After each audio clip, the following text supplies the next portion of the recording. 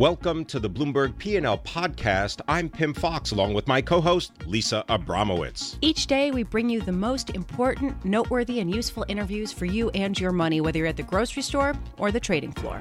Find the Bloomberg P&L podcast on iTunes, SoundCloud, and at Bloomberg.com. It is that time of year when we are bombarded with different expectations for 2017. People are so optimistic and potentially wary about some of the risks and pitfalls ahead. We have Jim Paulsen, Chief Investment Strategist and Economist at Wells Capital Management, with $351 billion under management, here with his expectations for the year ahead. Jim, I want to start out with one particular expectation of yours, which is that the U.S. dollar surprisingly weakens. This is what our FX analyst, Cignarella, was talking about earlier in the program. So, Jim, why do you think that we're going to see a weakening in the dollar? Well, I think the primary reason, Lisa, that there's such a strong consensus about the dollar going straight northward here is because the Fed's going to raise interest rates, which I totally concur that that's going to happen. And if you look back since 1970, during the 5 previous recovery cycles, every time the Fed embarked on raising interest rates during the recoveries, the dollar declined. It didn't go up; it came down. And I think it's going to happen again this time as the Fed commences on a tightening cycle. And the reason, I think, is because you have to look at why they're raising interest rates. Interest rates don't go up in isolation. If that was the case, if the Fed just raised rates and nothing else happened, that'd be great for the dollar, bring in foreign capital flow. But almost always the Fed starts to raise interest rates because they're concerned about inflation. And rising inflation is a huge negative for the U.S. dollar, destroying the purchasing power globally. And usually when the Fed's involved in a tightening cycle, it means that inflationary expectations are rising, there's concerns about being behind the curve, and the dollar is sold. Jim Paulsen, tell us your thoughts about treasuries, specifically the 10-year, and then also when I get your ideas about wage inflation and consumer inflation, maybe some numbers. Yeah, Pimm, I think that we've got a backdrop as we head into this year, not only of a pickup in U.S. Growth. The reports just keep coming in every day, a lot better than expected, and we're probably going to do 3% growth this year in the United States. But we got to pick up around the globe. The manufacturing and commodity price recovery is happening everywhere, and I think we got one of the rare synchronized bounces in global economic activity going on as we head into this year. And it happens to come at the precise moment that the U.S. has finally returned to full employment in this recovery for the first time. So we're going to see the first acceleration on fully employed economy. I think wages are going to go up quite a bit in the next year, maybe 3.5% to 4% year on year by the end of the year. I think headline and core inflation, maybe CPI, move towards 3%. And I think that's going to be a very uncomfortable situation both for the Federal Reserve and for bond vigilantes. I wouldn't be surprised if we see the 10-year yield spike above 3.5% to 3.75% at some point during the year. There was an article earlier this week on the Bloomberg citing Paul Schmelzing. He's a PhD candidate at Harvard University, who said, looking back over 8 centuries of data, I find that the 2016 bull market was indeed one of the largest ever recorded. History suggests this reversal will be driven by inflation fundamentals and leave investors worse off than the 1994 bond massacre. So in other words, he's predicting a pretty dire circumstance this year for bonds. Do you agree?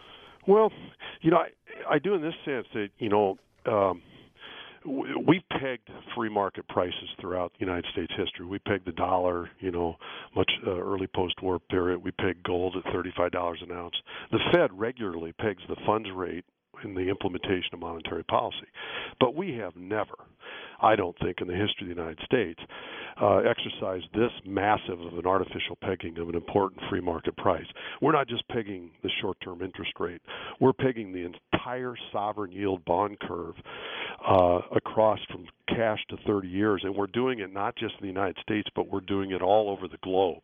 This is the mother of all pegs, and we are finally the elephant is going to lift off that peg.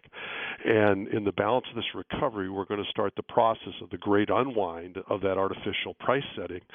And I think because rates have been low for so long, because we've developed a population and culture worried about deflation, reversing that suddenly is going to be shocking for most participants, including bond and stock investors. And I do think there's going to be some pain associated with the unwind of this great yield peg.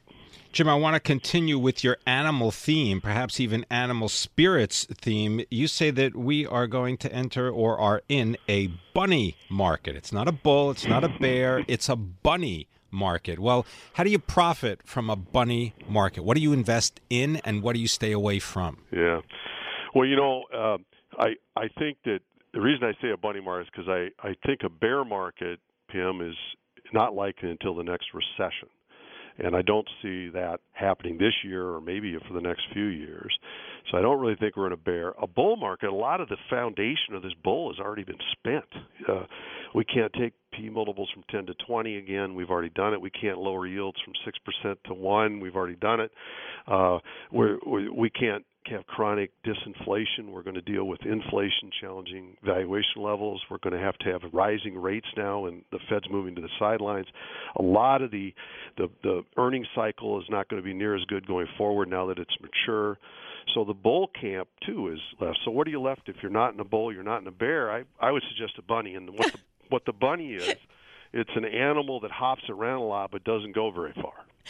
And I think that's what we're in. I still think we're going to move higher over the next few years, but much, much less on buy and hold than what we've done up till now. The best of the bull is behind. Many things you can do in this.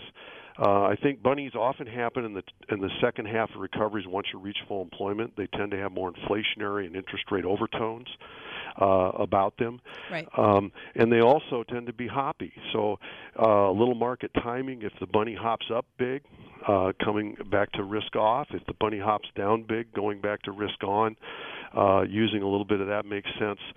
Overall, I think one way to deal with this is maybe to move away from the United States, because I think much of the rest of the world is behind us in this recovery cycle, and they're not in the bunny market yet. They might still be more in the bull phase.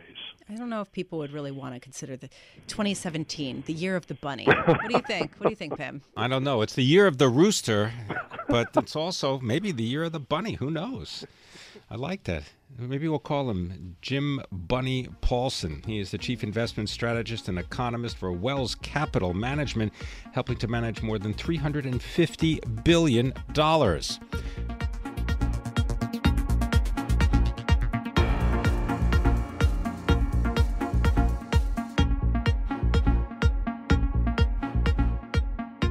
Well, corporate debt has been rising at a pretty fast clip.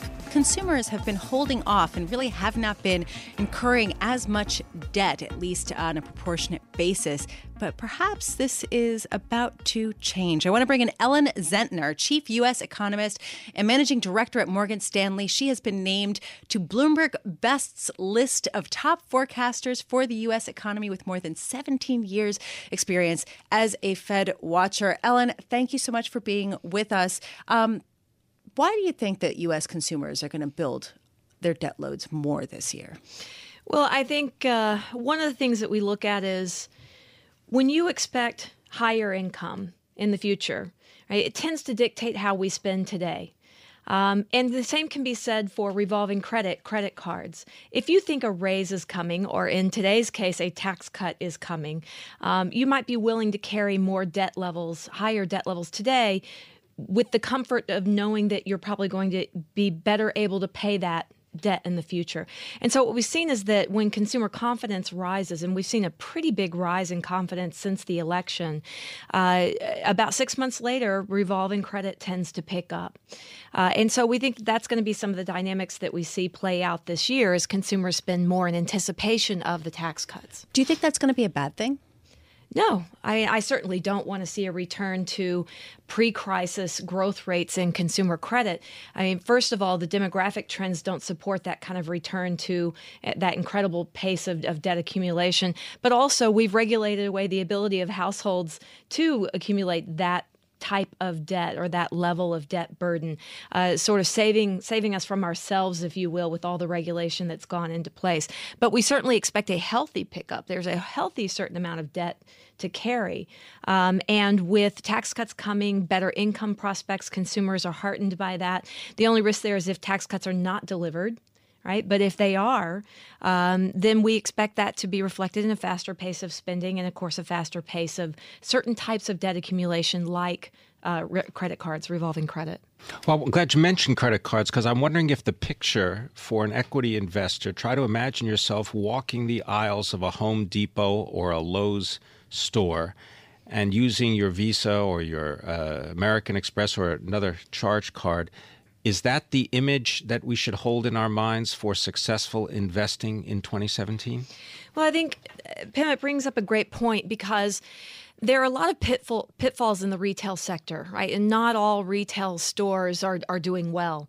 And so one thing that our chief U.S. equity strategist, Adam Parker, likes is credit card companies as a play to capture that stronger consumer without specific retail risk. And so I think that could be a nugget for equity investors this year. We've also done a lot of work around where typically do consumers spend tax cuts. So rather than concentrating on does it benefit the low-income consumer more or the high-income consumer more, let's just concentrate on what products benefit from tax cuts.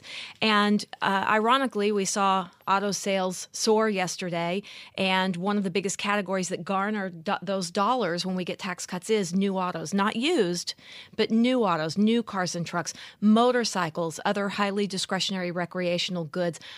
You mentioned Home Depot, furniture and home furnishings. And so home improvement stores could do well in this environment. And travel, right? There's also a stronger dollar wrapped up in this theme.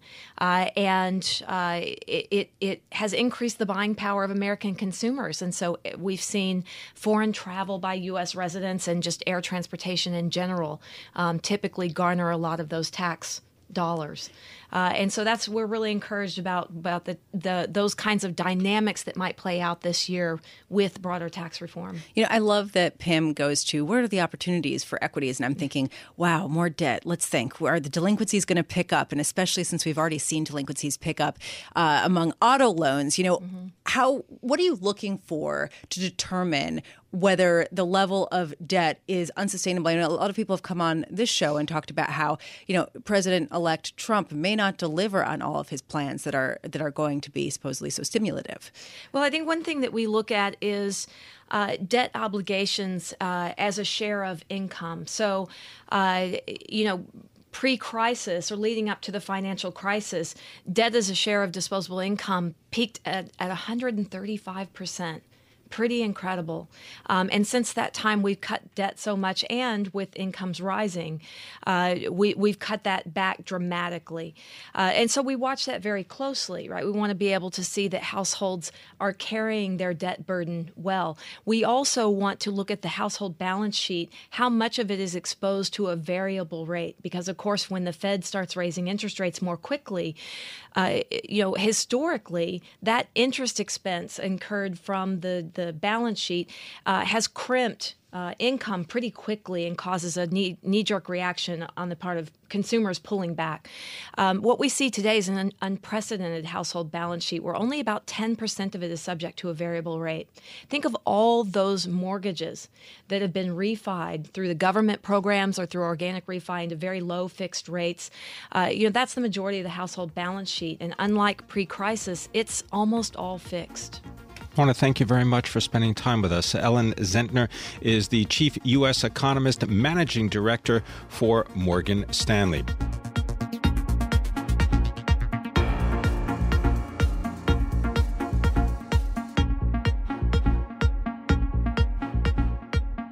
I want to bring in Dave Wilson, Bloomberg stocks columnist, to tell us what's going on in the market. And Dave, I just look at retail, and it is a wreck today.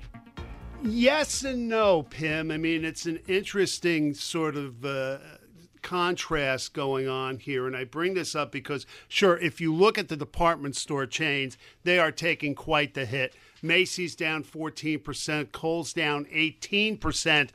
Both those companies coming out late yesterday with the holiday sales figures that were worse than analysts were expecting. JCPenney down 7% as well.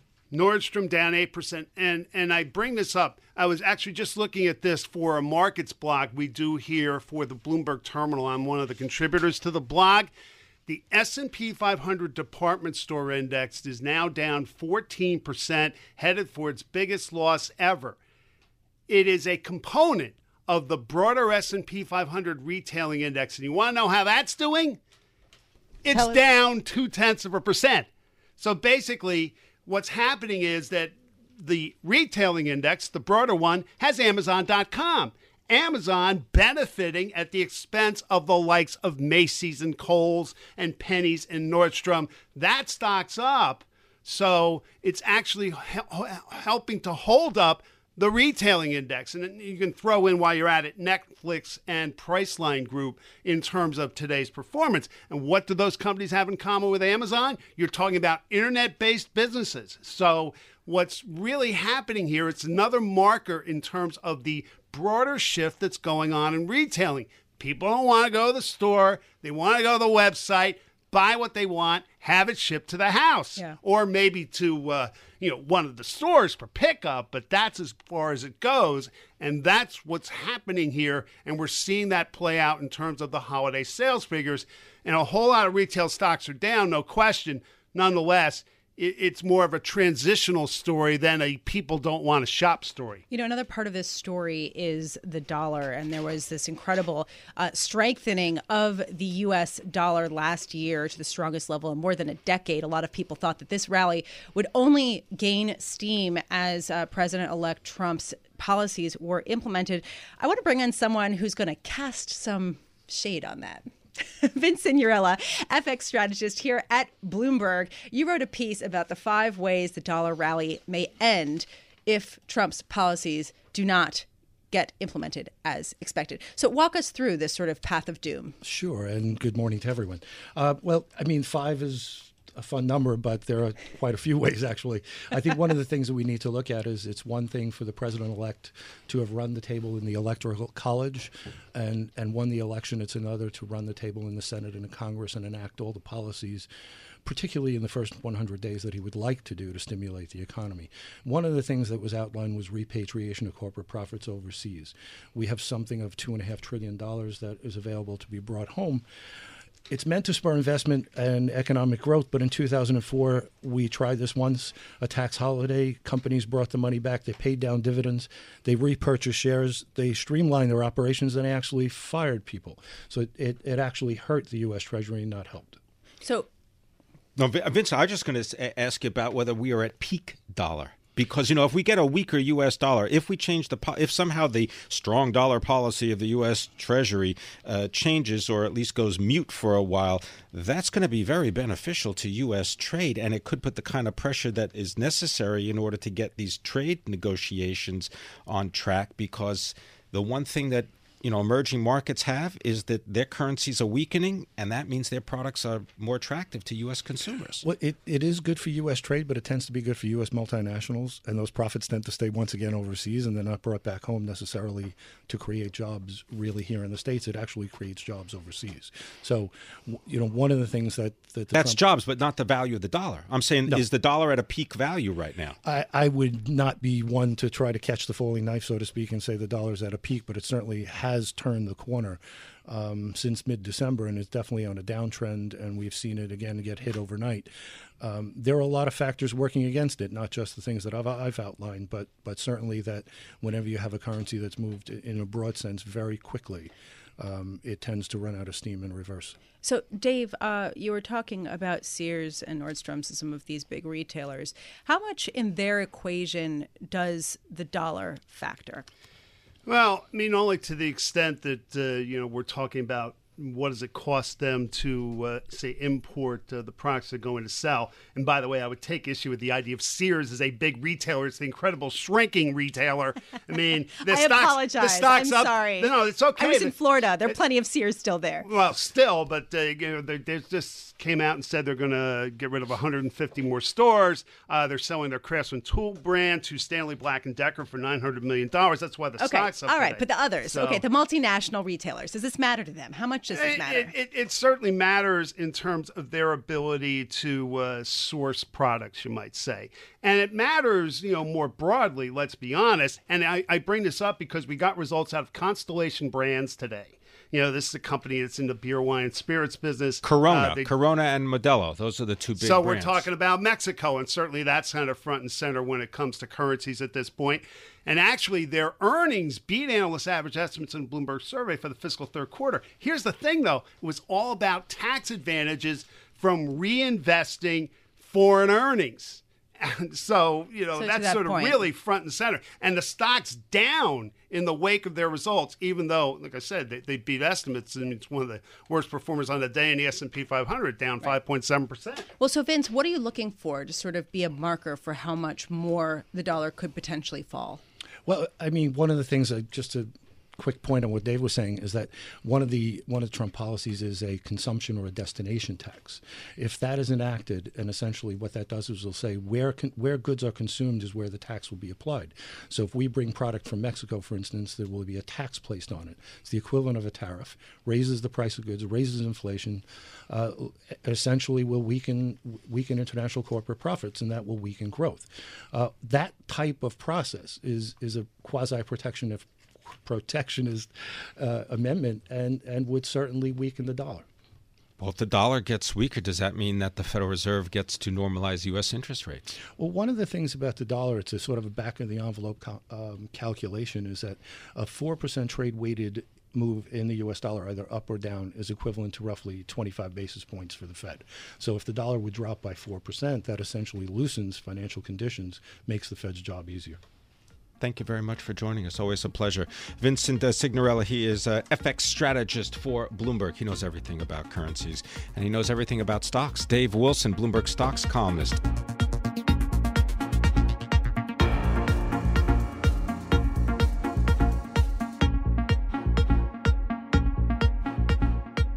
The description is that the United States under President Trump will abdicate its role as a global leader, and there will be repercussions around the world. Here to tell us more, Willis Sparks. He is the director of global macro for the Eurasia Group. So, Willis, maybe explain that description and what you foresee as being some of the consequences. Sure. I mean, we're talking about uncertainty. You were just talking about, the uncertainty of what role Jared Kushner and Ivanka Trump may play. That's a normal part of a transition, and we don't know how strong the Secretary of State will be or which advisors the new president will listen to. But this is much bigger than that in terms of the uncertainty that's been created. We all know that Donald Trump is the first person ever elected president who has never served in government or the military. And frankly, there are a lot of people who voted for him because he doesn't have that experience, and that's fine. But the rest of the world is thinking, what does this mean for the role that the U.S. intends to play? And Donald Trump, if you take him at his word, a lot of the things that he said, his America First approach to U.S. foreign policy will be one which looks out for American taxpayers, the interests of American voters, without regard for the impact on broader stability around the world. In other words, the idea has been for a long time that U.S. presidents have an interest in creating a stable world because a stable world is good for the world's only superpower. Trump's formulation is different. Trump's formulation is the U.S. investing in stability allows allies and rivals to free ride off the U.S., and I'm going to go out and get a better deal for the American people. Okay, so given that perspective, let's take a little look around the world at what the potential responses will be from other world powers. What about China? What do you expect the response will be from China? Well, China is trying to figure out how to interpret Donald Trump's tweets. They take Trump very seriously. Aren't we all, though? Absolutely. And they're trying to figure out when the question is North Korea close to being able to put a warhead onto an intercontinental ballistic missile that can hit California? And Trump says, he tweets, not going to happen. If you're in Beijing, you're thinking, I wonder what he means by that. Does he mean that he doesn't think the North Koreans are smart enough to pull this off, or does he mean that he would invade North Korea before he would allow that to happen? They don't know what that means. And allies also don't know what Trump's intentions are. NATO allies in Europe, for example. So what you have is a lot of allies that are going to begin to hedge their bets on U.S. intentions. Yeah, but Willis, let me just push back on this. Sure. Let's just start with Europe, for example. I mean, if you can accomplish with a tweet or a speech an increase in military spending on the part of NATO allies, doesn't that come off as being a pretty shrewd move? Sure, if you can do it.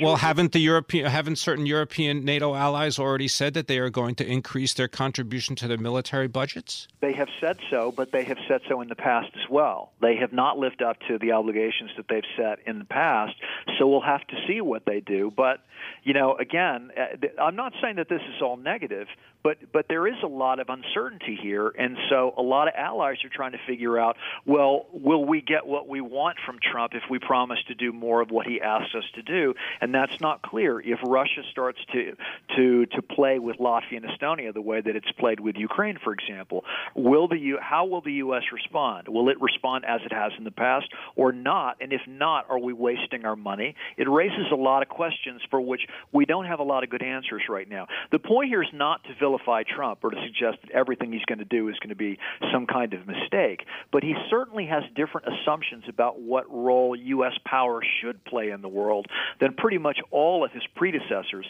and that's creating a lot of uncertainty in every region of the world among both U.S. allies and rivals. Although some uncertainty in certain regions, for example, in Europe, has not necessarily been caused by President-elect Trump as much as the populist uprising there. I mean, a lot of people who I've spoken to are more concerned about Europe, frankly, than they are even the U.S., just because of the fragility, frankly, of the Union in light of the Brexit vote as well as the Italian referendum last year. What do you see happening there? Well, Europe has got so many problems. I mean, really, if you want to describe the risk for Europe, it's the sheer number of different challenges that European leaders are facing in a big election year in Europe. We've got presidential elections in France, followed by parliamentary elections both in the spring. We have elections in the Netherlands and Germany. We could have early elections in both Italy and Greece in 2017. The Brexit thing is only getting started, and it's probably not going to go very far because politicians in EU countries running for re-election have no incentive to seriously negotiate with the British until next year. But the negotiations are going to take up a lot of time. Meanwhile, relations with Turkey are getting more complicated at a time when the migrant deal between the EU and Turkey is crucial for maintaining stability in an election year in Europe, avoiding another wave of the migrant crisis. Russia may be wanting to play some kind of undermining role in some of these elections, in France and Germany, for example, if you believe that they've played that role in this country. So, yes, there are a lot of problems in Europe that have absolutely nothing to do with Donald Trump or Barack Obama or the United States, but it is compounded by the fact that in trying to figure out how to respond to these challenges, the U.S. is no longer the predictable actor that it has been in the past. Well, Willis, is it worth noting that the United States maintains about 800 military bases in more than 70 countries? Sure, absolutely. I mean, that's, Britain, France, Russia, they've got 30 foreign bases combined. It's a compelling argument for Donald Trump to say, why on earth do we allow countries as rich as Germany and Japan to outsource their security to the United States? And American taxpayers responded to that message. It is a very good question that deserves a very good answer. But in this period of uncertainty, we're going to see a lot of governments that are not sure how to make decisions based on the new environment until they have some better sense of what Donald Trump will and will not do in response to conflicts, real and hypothetical, around the world. So some of these risks were highlighted in Eurasia Group's top risks for 2017. Going back, the top risks for 2016, which of them came to fruition? Well, I think that what we tried to do this year was to draw attention to the fact that there's been a move away from risk in the emerging market world back to the developed world. So I think, we had a lot of focus this year on Europe.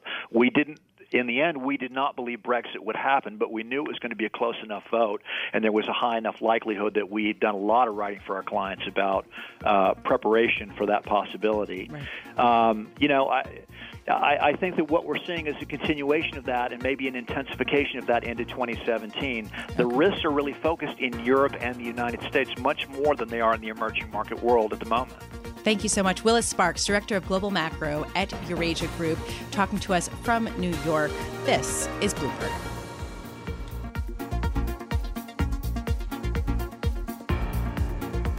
Thanks for listening to the Bloomberg P&L podcast. You can subscribe and listen to interviews at iTunes, SoundCloud, or whatever podcast platform you prefer. I'm Pimm Fox. I'm out there on Twitter at Pimm Fox. I'm out there on Twitter at Lisa Abramowicz1. Before the podcast, you can always catch us worldwide on Bloomberg Radio.